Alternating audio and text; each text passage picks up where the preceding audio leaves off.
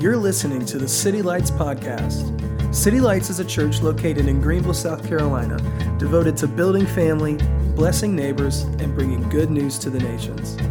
Thanks for joining us. If you have your Bibles, I'd love to invite you to open up to Genesis chapter 28.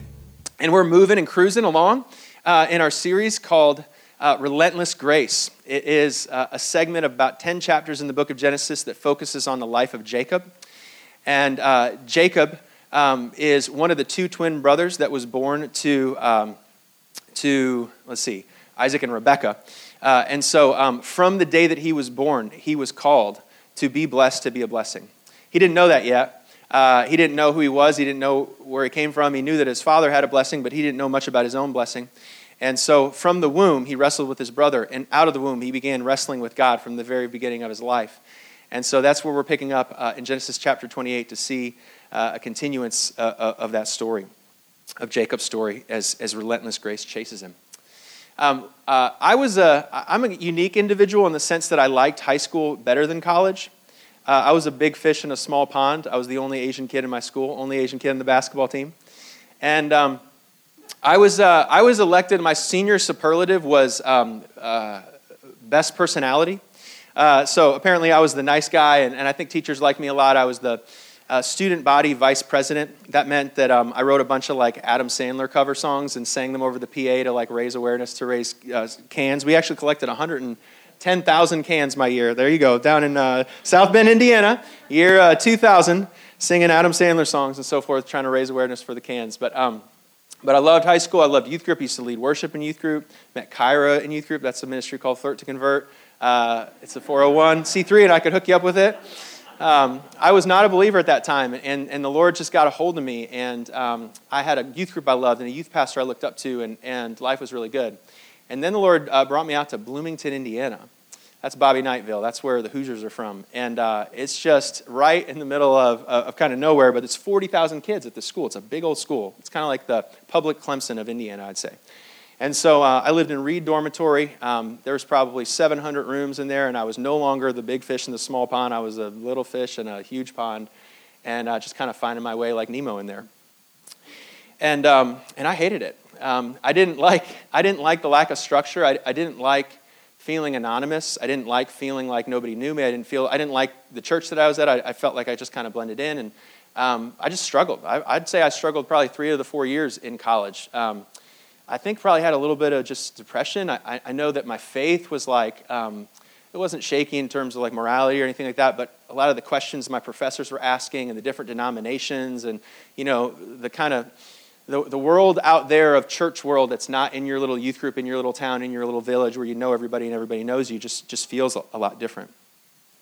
And I say all that to say that, ties into the story this morning with Jacob, but I say all that to say is that in different sections of our life, whether because of push, I call it push, meaning you got to get out of something, you got to change a relationship, you got to change a habit, you got to move on from somewhere, maybe change a church, or you're going to a new college because of push. And also because of pull, because the Lord's hand is on your life and He never releases you and He's always calling you somewhere. Between the push and the pull, you'll find yourself in the season of wilderness. And wilderness isn't bad. As a matter of fact, some people will use the terminology wrongly. I think it's a dry season, it's a desert season. I just can't feel God near me. I don't feel Him. And I would just push back on and say that's a lie. You're never alone. God is always with you. And what you're missing in the wilderness is not so much Him, but you're just missing your home and your comfort. And the wilderness season is important because it strips away all of the things you depend on. It strips away your affirmation and your correction and your comfort. It strips away the audience, and it leaves you alone in the wilderness. But the thing about the wilderness season, when you're getting pushed out of the place you've been to go to the place that you're called to be, is that you've been made ripe for an encounter with God. You might think that you feel far from God. As a matter of fact, in the wilderness, it's actually where we're closer to the real God than ever before. We're closer to an opportunity to encounter grace, and we're closer to an opportunity for God to wrestle us so we can have our name changed. You'll find that in small church environments and in places where mom and dad's rules collect the borders and define the right and wrong and the up and down, you can spend some time leaning on other people's faith, listening to other people talk about the Scripture, remembering other people's encounters and drafting off of other people's intimacy and relationship with God. But in the wilderness, he gets you ready to meet him face to face. And he calls Jacob out of that place. He's a completely different man, and his name is completely changed. And he no longer is talking about a God that he knows. He's talking about a God that he knows, that he talked to face. He's encountered grace. And so this is where the passage meets us. It says in Genesis chapter 28, and we're going to skip down through the whole marriage ceremonies for Esau there. In verse 10, you'll pick up there. It says, Jacob left Beersheba and set out for Haran. And so Beersheba is the place where Abraham dug a well and planted a tamarisk tree, and he called on the everlasting God. It was kind of the final conclusion of who God was and revealed himself to be to Father Abraham. And so Abraham, in the middle of this Canaanite land, decides to build this land and buy a plot and root himself down in this place. And he commands in the future, both Joseph and Jacob and Abraham desire to be buried in Beersheba. This is the place, a little line of territory that Abraham bought with a bunch of money that he had from the Philistines to be buried here. And so it's saying Jacob left the place where his father had established a household, his grandfather in this case. And he went back to the homeland, to Haran. This is where Abraham comes from. So he's leaving from the place where Abraham had established a home, and he's going back to the place where Abraham came from at the very beginning of his life. And says, verse 11, when he reached a certain place, he stopped for the night because the sun had set. And taking one of the stones there, he put it under his head and lay down to sleep. There's a famous Beatles song, if you guys know it, and it goes like this. He says, he's a real nowhere man, coming from a nowhere land, making all his nowhere plans for nobody. Do you know this song? He's a real nowhere man, he says, living in his nowhere land, making all his nowhere plans for nobody. Jacob is in this place, and it's going to say it 3 times in the passage. He's not in a place that's on the map. He's in a nowhere place. He's in a certain place. And the nowhere place means that you don't know up from down, and you don't know right from wrong, and there's no one there to cheer you along, and there's nobody to tell you you're going the right way, and there's nobody to tell you which way is right and which denomination is right, and there's nobody to tell you if that person's speaking truth to you or not. You're out there on your own. You got no money. All you have is a pillow that's made out of a stone. And the sun has set. Have you ever been there? When it feels like your past is brighter than your future. And the sun sets. And for all Jacob is concerned, he is a lost man in the wilderness. And he's got no plans. He's a nowhere man from a nowhere place with no plans for himself. Right? This is where he brings us. Kyra, my dear wife, moved here ahead of me to be in Greenville, South Carolina. So I can thank Kyra for being in Greenville and not in South Bend, Indiana anymore. A whole lot less snowy, I'm sure, today. And she was out here, I know she moved here probably a week before September 11th.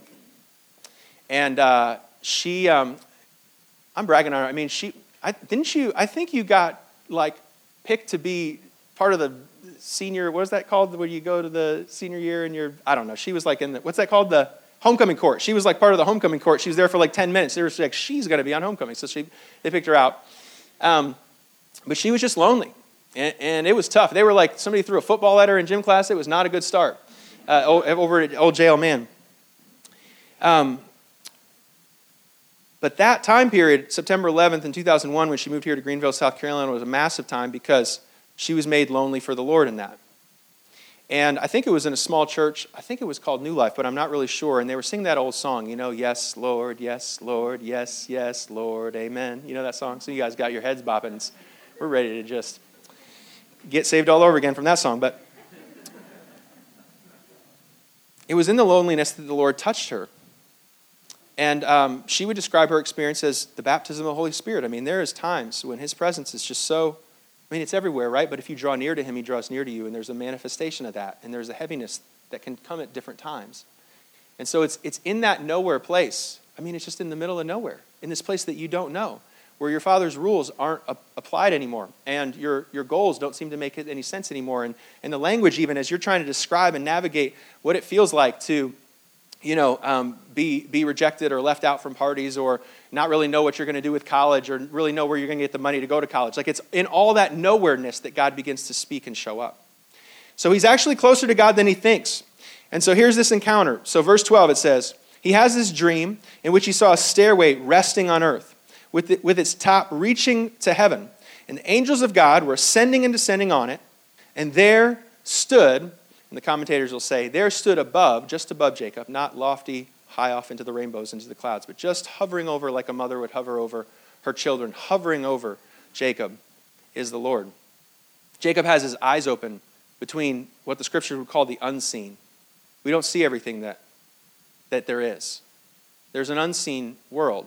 We see that with Elijah in the book of 2 Kings. We see it with Gideon. Do you remember the prophet Elijah was able to navigate victory for the Israelites when the enemies would come to attack? They'd say, who is it that's betraying us? Who is giving the information? They said, it's the prophet Elijah. He can hear what you whisper in your bedroom, right? And so these enemies, they go to attack Israel, and the king of Israel is worried, and he says, Lord, this king is worried. I need you to open up his eyes. Remember what happens? So the king's eyes open, and he sees there's chariots of fire and armies around them fighting on their behalf. And so isn't that true today? Maybe not the main message, but there's armies of angels that are fighting and protecting you in ways that you don't even know and haven't asked for. There's an unseen world out there, and it is not separate. It is interactive with our world. And he says, open up this king's eyes so he knows that those that are with us are more than those that are against us. And did you know that there's chariots of fire and there's agents that are moving up and down? Angels are not just little cherubims from the, Happy Feelings card club or whatever, right? They're massive creatures that people bow down in awe and fear. And if we could only see with our eyes the unseen world, that place, we would know that those that are for us and with us are so much more than those against us. And so Jacob has this dream. It's in the wilderness. It's part of the story. He had to get stripped away of his father's legacy so he could see God for himself. That's the thing, is we want to stay in the village, but it's not in the village that we encounter God for ourselves. It's in the wilderness. It's in the new place. It's in that place in the in-between when you don't know where you're headed and you don't know where you're going. And so he opens up his eyes in this dream and he sees heaven. He sees heaven as a firsthand experience, a firsthand encounter. He says there's angels coming and going and ascending and descending. And not that it's just only just interactive, but that it's for Jacob, that it's trying to communicate to Jacob. And what he sees is that God, it says, is hovering over Jacob and just and watching over Jacob and just above his head. Jacob is got to be surprised in this, right? Because in Babel we know that the human understanding of religion is through the pathway of a ziggurat, like it's a temple where remember Babel, it's like, let us create this tower in our name, and we'll have glory for our own name's sake, and we'll climb up to Babel and reach these different hierarchies of transcendence so that we could see and understand God, that we would move up the ladder to get to heaven, but heaven opens up for Jacob while he's not looking for heaven. Meets him in the middle of his dream, confronts Jacob, meets him when he's not looking for him, and shows heaven open so that God's not asking him to climb up, but rather that heaven comes down to him. And Jacob sees that God is not actually opening heaven to put a stairway to heaven, but rather a stairway from heaven to meet him when he wasn't looking for him, to fight for him when he wasn't fighting for himself. It was in the wilderness that he found God. He was not far from God in the desert and the wilderness. He's actually closer than he ever was before. And I wonder if somebody needs to hear that this morning, that you're in a new season and you're just uncomfortable because you don't have your friends anymore, and you don't have anybody to blame anymore except for yourself, and you don't have anybody to support you, and you don't have your father's rules or your lessons, and you don't have a church that's telling you right from wrong and up and down, right? If you're new and in this transition, you're still looking for a home, you're still looking for a place, you're in a nowhere place with a nowhere plan, and all you got is a pillow to lay your hand in, and it feels like the sun is set on your back. But God is saying in this story, he is actually closer to you than ever before. When you're in the wilderness place and when you've got no one else to cry out to and no one else to call out to, God is not calling you to climb up, but to climb down. And so, it's like the Hindus and the Buddhists, like there's different ways we should be washing ourselves if we're Hindu in the river Ganges, and, 7 stages and 8 stages of enlightenment. Like every religion, every time somebody asks the question about what happens after death and what happens above the clouds, people will always orient themselves about ascending up a mountain. But Jesus came to say the kingdom of heaven is not up there, it's down here. And it's come to meet with you. It's come to know you. It's come to encounter you into this space. And so I just want to think about that even for a minute. Like as we worship, are we worshiping because we're trying to get something or because we have something? When you come into this space, are you here this morning because you're trying to get a blessing or because you already know that you are? I don't have anything that you don't have, and neither does Timothy, and neither do any of the people that you've seen, whether it's church leaders or anything else. Like the stairway that heaven opens up in this Genesis book, the first time we ever peer through the portal and see, the bridge between heaven and earth, God is not asking people to come up, rather he's descending the stairs to come down. And so I wonder sometimes in our lengthier worship services and our singing, right? And sometimes I see people when they worship, they just it looks like they're trying to get something they don't have. And the posture that I see with Jacob and the way that God has interacted with Jacob is stop fighting for what I've already wanted to give you the whole time. I'm not far from you. I'm near. And I'm not asking you to come up and wash yourself 7 times in the river Ganshi. I'm asking you to receive what I'm trying to pour out from you from the very beginning of time, that I would come down and meet with you and be with you, just like I was with Abraham and just like I was with your father Isaac. I want to meet you here in this nowhere place. And so he blesses him. And so God says to Jacob, he says, I'm the Lord your God, your father Abraham, and the God of Isaac. I will give you and your descendants the land which you are lying in. Your descendants will be like the dust of the earth, and you will spread out to the west and to the east, to the north and to the south. All the peoples of the earth will be blessed through you and your offspring. And I am with you and will watch over you wherever you go, and I will bring you back to the land. I will not leave you until I have done what I have promised you. So God is beginning to reestablish the blessing with Jacob. It wasn't just that the blessing was for the grandfather, but the father. It was for Jacob. It was for the face-to-face encounter and the face-to-face blessing. And Jacob notices, just like we notice, God has no pretext and no condition for how and why he blesses him. God blesses him because he decides to bless him. God blesses him because he blesses him. There's no condition. There's no contract. There's no cause and effect. God simply comes down. He's not bringing up Esau. He's not bringing up the birthright. He's not bringing up anything that Jacob has done. He simply says, I have called you by your name that I would bless you. Just like I blessed Abraham, just like I blessed your father, I'm going to bless you because I'm going to bless you. I'm good because I'm good. My father, Cam Chow Wong, he was 8 on the Enneagram, is an 8 on the Enneagram, still is, man, born and raised, and was a bull. He was born in the year of the bull, and his name in Chinese means bull. I mean, what else are you going to do with a guy like that? He's 5'7" and could run through that wall. He went from white belt to brown belt in my karate class.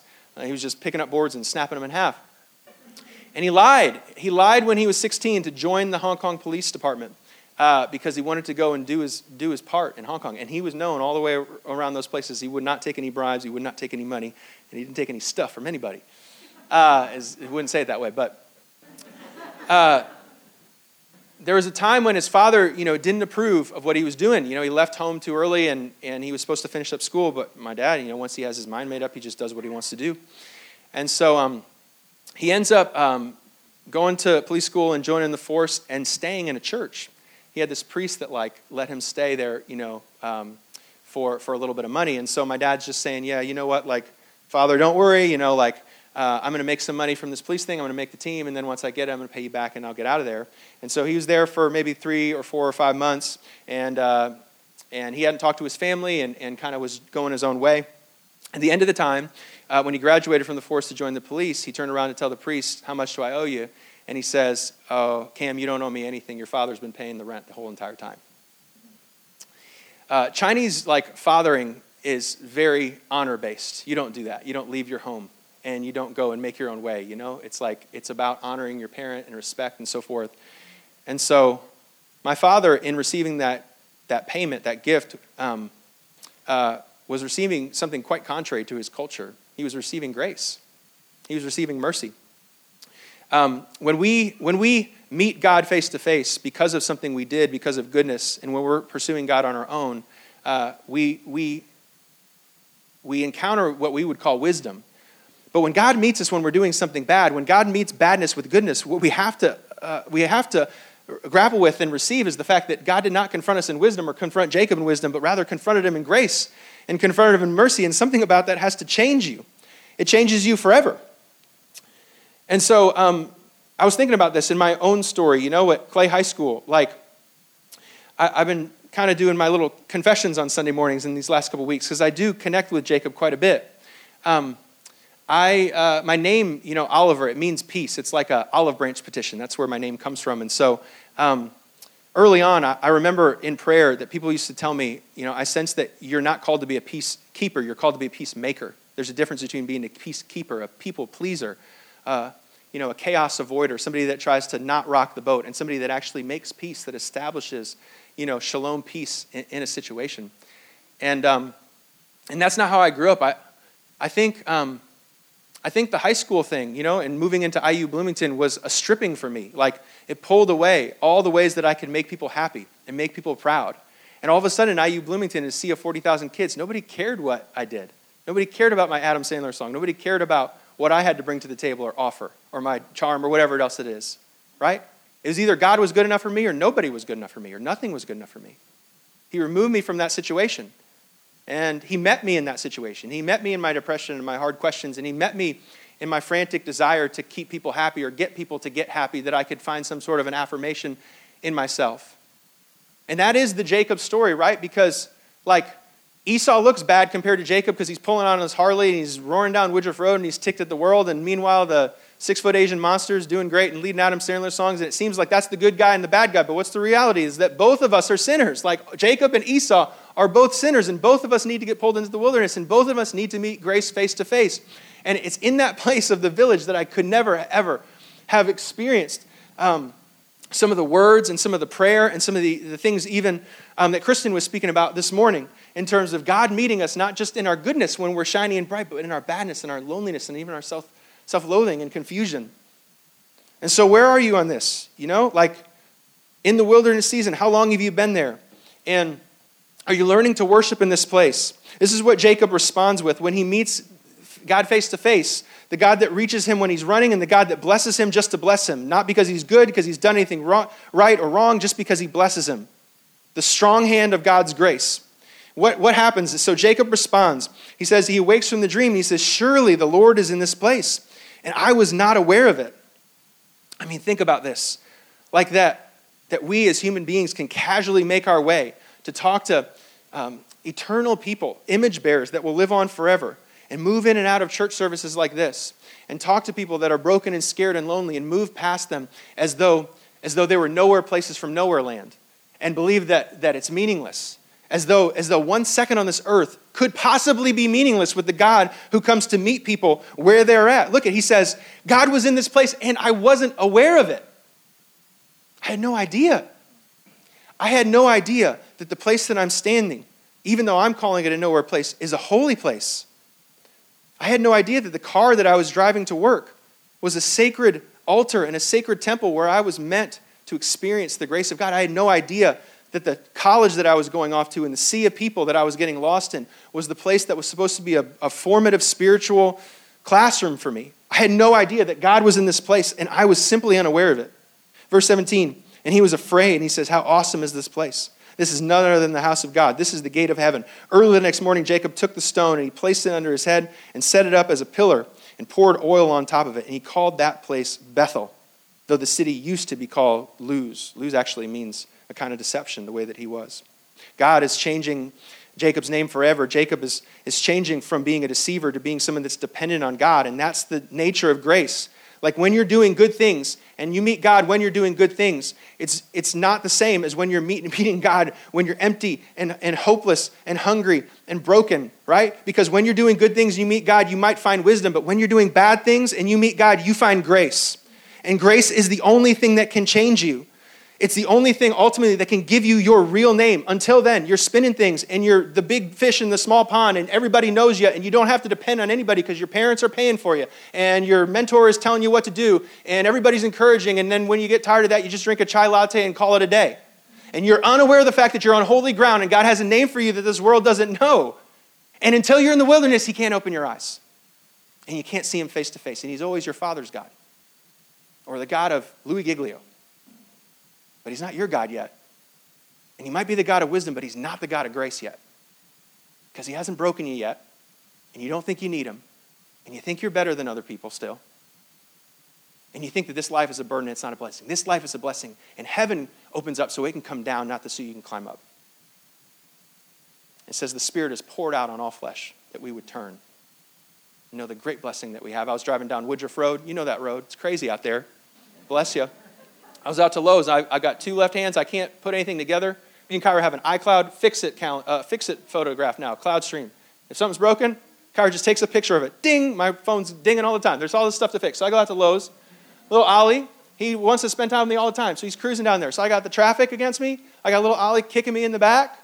I'm going to Lowe's. I feel inadequate. I'm not feeling good.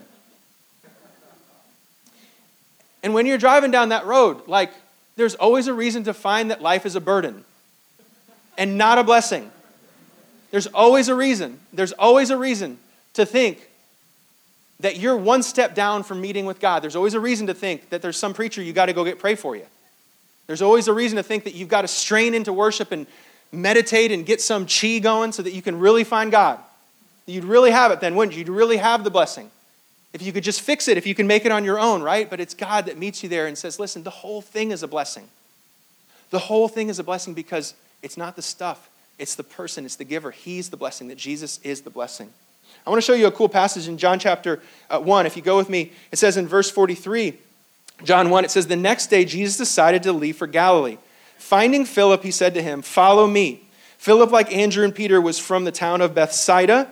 Philip found Nathanael and told him, we have found the one Moses wrote about in the law, the Messiah, and about whom the prophets wrote, Jesus of Nazareth, the son of Joseph. So Jesus is in the scene. It says in John chapter 1 that the light moved in the darkness couldn't comprehend it. He moved into the neighborhood, is what the message says. He tabernacles with man, and he begins to move into this place, and he's not separate and stagnant. His holiness doesn't set him apart from people. He continues to pursue people, and light moves into the darkness. He begins to call disciples. He calls them by name, you know. He says, Philip and Nathanael, I know you and I know your story, and I saw you under the fig tree, and I've come to see you. You haven't come to see me. You weren't looking for me. I come to look for you. And you weren't being good, and I blessed you because you were good, because you're wise. I came to bless you while you were being bad. I came to bless you while you were running from me, while you were broken, while you were in a nowhere place. Listen to what he says. Nazareth? Can anything come out of there? Nazareth, the nowhere place from nowhere? The Honda Civic you drive to work every day? You think God's going to talk to you in the Honda Civic? In the shower? You know, you're from where? 8 Mile? What is that called? 9 Mile? Possum Kingdom? Where are you from? South Bend, Indiana? That nowhere place? Don't you got to know you got to go to Hillsong or Australia or go get blessed at a conference or something to go talk to God? You better go worship for 45 minutes. Heaven doesn't come down to you. You got to climb up the steps. Go find the ladder and get up there. There's nowhere place that God is coming into this place and tabernacling with man. These dirty, grungy, poor people that are all broken. He says, this is the Messiah. He says, come and see. Come and see. See that? Open their eyes. Open their eyes. Not just see with the optics, see with the heart. And see who this is. See who you're dealing with. The place that you're standing is on holy ground. Because he's here. He's come to tabernacle with man. He's not left you alone. He's come for you while you're running. He's going to bless you while you're broken. Come and see this thing. And when Jesus saw Nathanael approaching, he said to him, here truly is an Israelite without deceit. Here's a Jacob that's not a deceiver. Here's somebody that's not telling a lie because he knows who I am. He's changed a deceiver into somebody dependent on God just by way of presence, just by being there, just by opening his eyes up. This is the problem we have with worship. Why do I think that driving down the road in my precious car that was given to me by God, and my precious son that has a legacy that I don't even get to see, and my precious Jesus that I'm walking down the street, what on earth could get into my eyes that I would think that's a burden and not a blessing? What on earth could rob me of worship? 1 second of worship to make me think it's just a common everyday Monday that I got to get through. Man, open our eyes. We're standing on holy ground right now. And heaven came to be with us. And he's saying, look, there's an Israelite that gets it. He knows I'm the Messiah. He gets it. This whole thing is about him. And so the whole thing is a blessing. And they can't take anything from you. And neither height nor depth nor angels or demons can separate you from the love of God. And everything is being used for your good and glory as though you have a burden to bear. He's a blessing. And he's come to bless you just because you're broken. And until we find that encounter, until we meet him when we're being broken and not when we're being good, we won't find grace. And we'll keep being the peacemaker, right? Or peacekeeper, not the peacemaker. And we'll keep being the proud one, you know, and we'll keep being the self-loathing one and the depressed one and the anxious one. Like, we'll always be wrestling with that as long as he doesn't meet us in the wilderness and say, listen, I've come to be with you. I've come to you, so you do not have to come up to me. So Nathanael declared, Rabbi, you're the Son of God. You're the King of Israel. Jesus said, you believe because I told you I saw you under the fig tree. There will be greater things than that are to come. He then added, very truly, I tell you, you will see heaven open and angels of God ascending on the Son of Man. And Holy Spirit, I'm not done preaching yet, but Lord, I just pray right now that you would begin to open up eyes and open up hearts. Jesus, that we would see. We don't have a being problem, we have a seeing problem. And that we would see the Son of Glory lifted up. And Lord, I repent, and I call anybody here to repent of seeing some kind of a spirituality or a transcendence that doesn't put you as king first. And so, Lord Jesus, I pray that you would open up our eyes, that we would see the Son of Man lifted up, and we would see what Elisha saw, and see what Jacob saw, and see what Nathanael saw. That would see that heaven is an open place that has come down to be with your people, to call people into salvation and call people into repentance. And so this is how the story ends with Jacob. Jacob makes this vow. He says, if God will be with me and will watch over me to this journey I'm taking and will give me food to eat and clothes to wear so that I return safely to my father's household, then the Lord will be my God. And this stone that I've set up as a pillar will be God's house. And all that you have given me, I will give a tenth. And so this is it. Worship is a get to. It's not a have to. Worship is an overflow. And worship isn't trying to get a blessing. It's a responded life because we have a blessing. Our value here at City Lights, and we've been going over values, one per month. And so there's 5 values. And the first one we always want to nail is worship. Like, man, if we're here, I hope we're here to worship. I hope we're not here to get some advice about what to do. I hope we're here that we would be able to behold the goodness of Jesus in every season, whether it be Woodruff Road or the road to our death. Like, no matter what it would be on every single road, that we would have a vision and eyes to see that God is good and he is blessing us even in our brokenness, right? And so in every single season, whatever season you're in, whether it's going into a wilderness season, in the middle of a wilderness season, or heading out of a wilderness season, that you would see the goodness of God and not waste the wilderness, because the wilderness is for worship. And God, open up our eyes that we would see you face to face, not hear about you and not talk about you and not talk to you. And God, so that we would open up our eyes and Lord, so you would show us, God, who you are, that the angels are ascending and descending on you. You're our ladder and you're the one that has come down to be with us. And so 3 phrases I just jotted down. You might think about it, but 3 phrases that grace will end in your life is 1, I deserve this. And 2 is, I'm better than them. And 3 is, I can do this on my own. Grace creates an entirely different environment in our head and our heart and the way that we deal with others. If we are out here in the 9 to 5 trying to go get a blessing, and we need somebody to pat us on the back and need somebody to vindicate us and justify us when somebody says something wrong about us, and we got to fly off the handle and defend our reputation, we don't understand grace yet. We don't understand the blessing. And the hard part about small churches, small churches like this, is we stay in the little bubble. And the bubble exists to keep things safe. He'll call you out of church, and that'll happen. Like, you'll be pulled from here into there and from A to B to C. But that's the tension within the church, is that the church sometimes eliminates the very wilderness that we need sometimes. And so the danger is that when we get into environments like this, we look to the left and the right, and we think that worship is something that we have to do better rather than something that we can see better. And so I just invite you, if you've never had an encounter with him, don't start by doing something or being something. Start by asking him to open up your eyes. Recognize his presence, that you're on holy ground, and recognize that he came to meet with you. In Bethel in California, I remember I went out to Bethel one time, and obviously it's a really world-renowned place, right, for worship and prayer, and it was a beautiful spot. But you know what I learned out in Bethel? Out in Bethel, in Redding, California, Bethel's got people just like Greenville's got people. And Bethel people pray just like hopefully Greenville people will pray. And the command is not that on earth as is in Bethel, the command is on earth as is in Greenville. And I just came to understand, like, every place is a holy place where God is.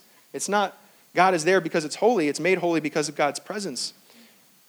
And because Jesus is there and the Son of Man is there and angels are ascending and descending on that place.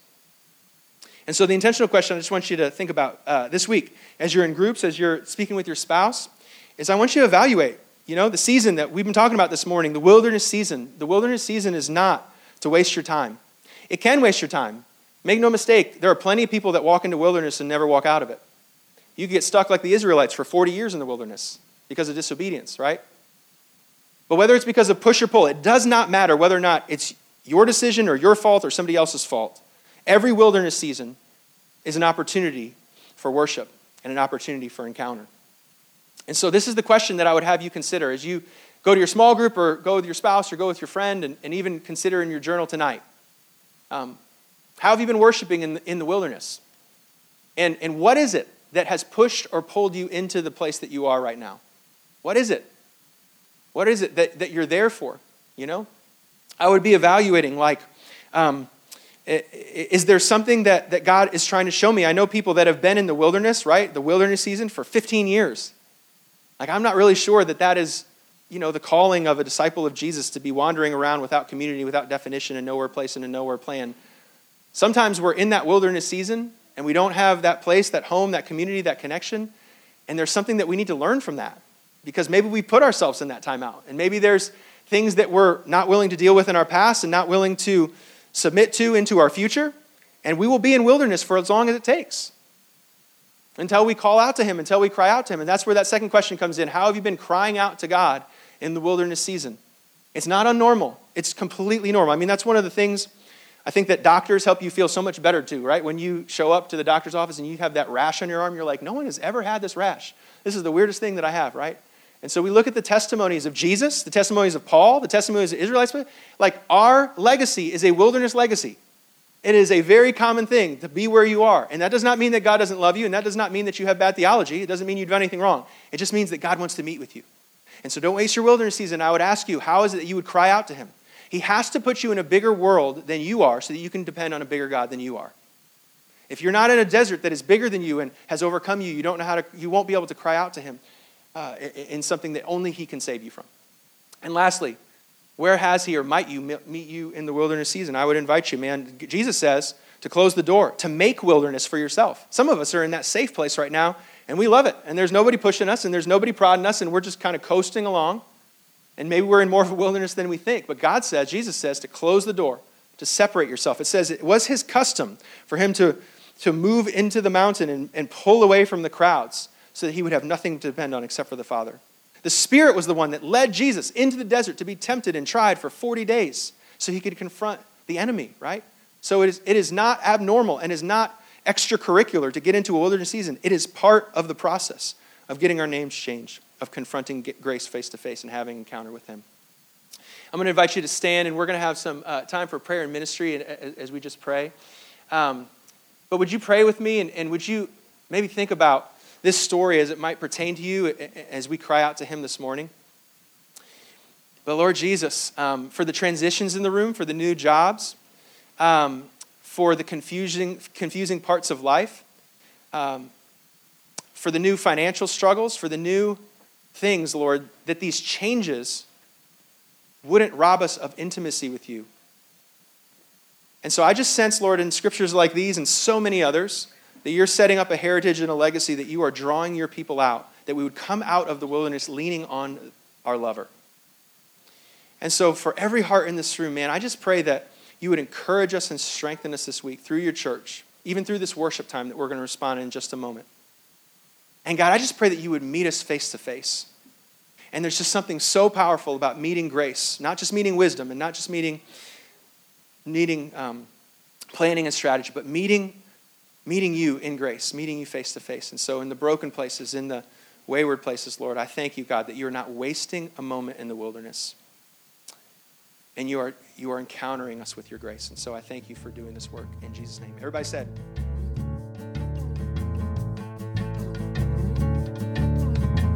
Thanks again for joining us.